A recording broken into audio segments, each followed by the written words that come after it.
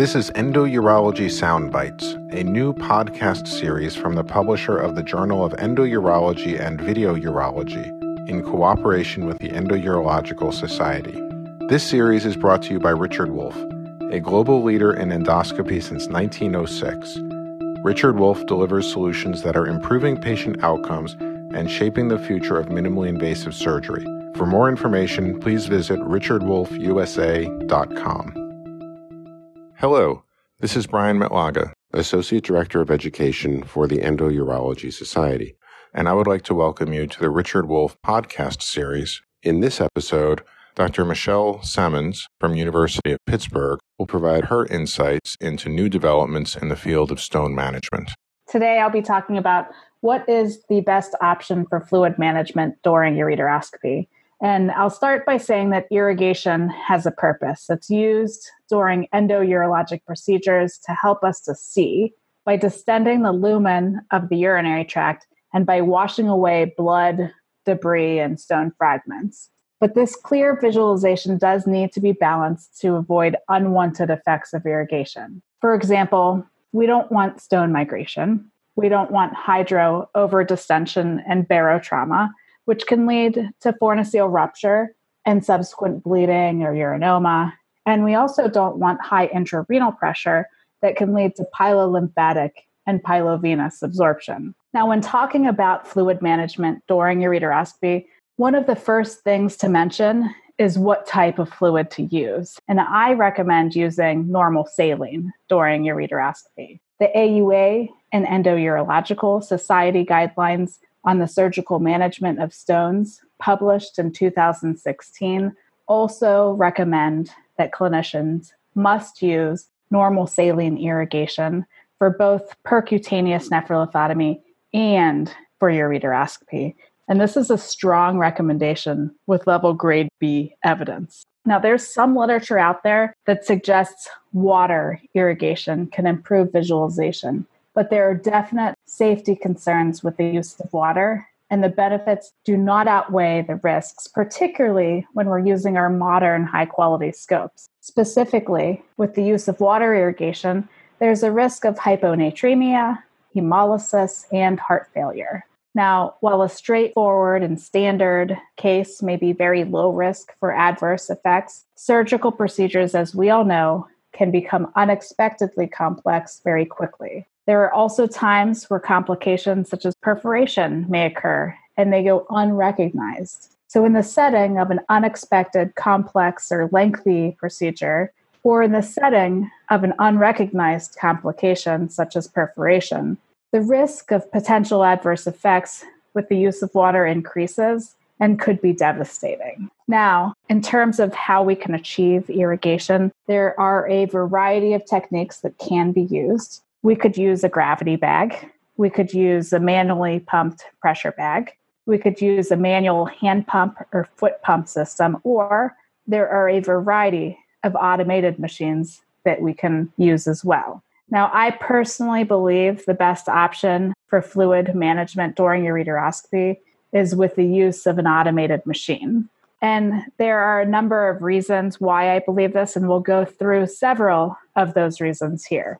The first reason is the whole reason why we use irrigation, to be able to see. The best option for fluid management during ureteroscopy is going to be the option that allows for the most optimal visualization. If we think back to one of the most basic principles in physics, Ohm's law, we remember that flow rate equals irrigation pressure divided by resistance. So the lower the pressure, the lower the flow rate. And the higher the resistance, the lower the flow rate. When we use gravity irrigation, the pressure is by definition low, which means that flow rate is also low. If we then occupy a working channel in the scope with an instrument, this increases the resistance and flow rate further decreases.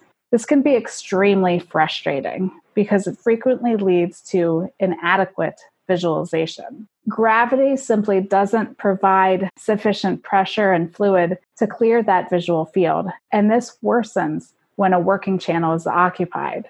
Also, let's not forget that as the gravity bag drains, the height changes and the flow gets even worse. Machines can adjust to an appropriate steady irrigation pressure to optimize flow rate and enhance visualization. Both pressure bags and manual pump systems tend to fluctuate, and they really don't allow for a controlled pressure. In other words, machines allow for a more precise pressure control.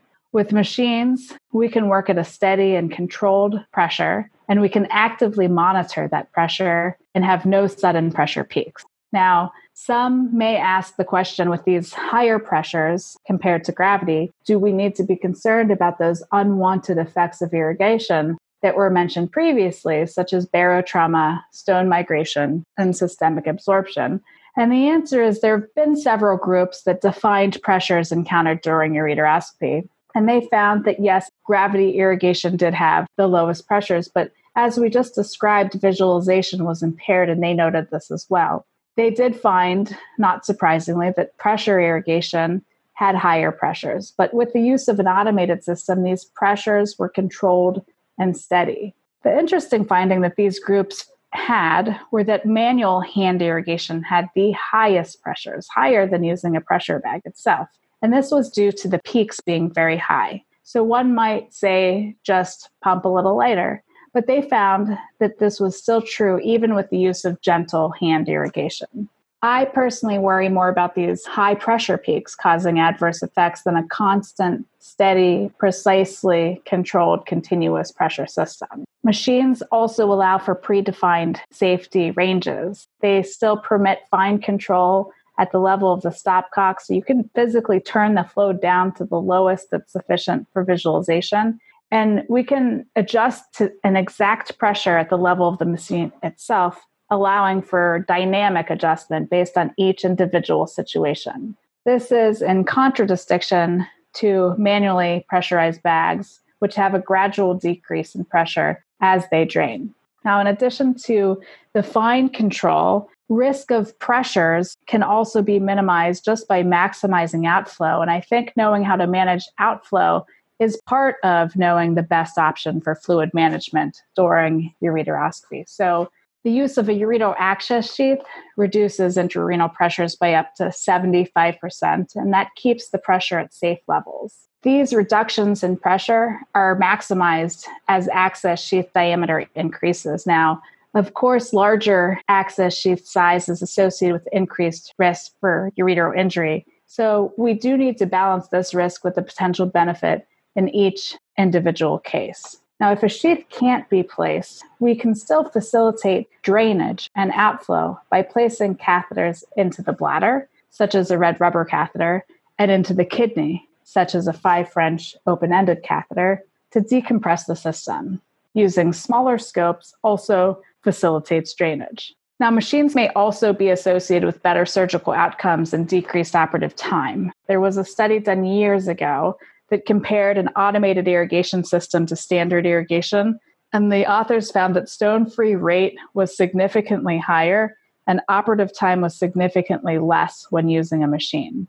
Both of these findings were attributed to the enhanced visualization associated with an automated system. Now, in addition to superior visualization and potentially improved surgical outcomes with reduced operative times, machines also allow for less dependence on others. With both handheld and manually pressurized pumps, the surgeons need an assistant, whether it's to control the hand pump or whether it's to physically pump the pressure bag as it loses pressure throughout the case. There was a study that compared a hand pump directly with an automated system, and these investigators found that flow rate falls precipitously with time when using a hand pump and required constant attention by the assistant to the device in order to maintain adequate pressure for visualization. Assistant fatigue can be a limiting factor throughout the procedure. And let's not forget the assistant is also at risk for repetitive motion injury, which itself can be costly. A foot pump system would likely have similar findings with regards to loss of flow rate, and it could be challenging for the surgeon to manage both a foot pump when already also managing foot pedals like the laser and fluoroscopy.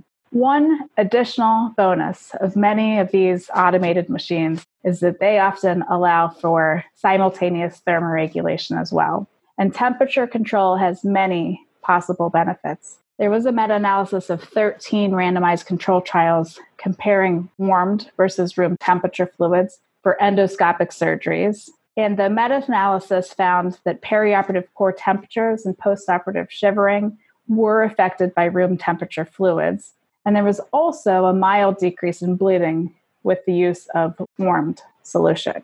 Hypothermia in general has also been associated with increased cardiac events, increased wound infection, and prolonged recovery period. Now, some may point out that machines are expensive, but I say while there may be a higher expense up front, more reliable flow leads to better visualization, as we've discussed here. And better visualization has been shown to lead to potentially better outcomes and shorter operative times. These better outcomes and shorter operative times may translate to a lower cost in the long run because fewer staged procedures may be needed. And shortened operative times mean less cost per procedure and more procedures can be done in any given day. So to summarize the key points, the purpose of irrigation during ureteroscopy is to enable optimal visualization to successfully, safely, and efficiently complete a procedure. Normal saline should always be used, in my opinion, and the best option for fluid management during ureteroscopy is utilizing a machine that allows for precise pressure control and thermoregulation. This results in optimal visualization, which can translate to better surgical outcomes and decreased operative times, all while depending less on others.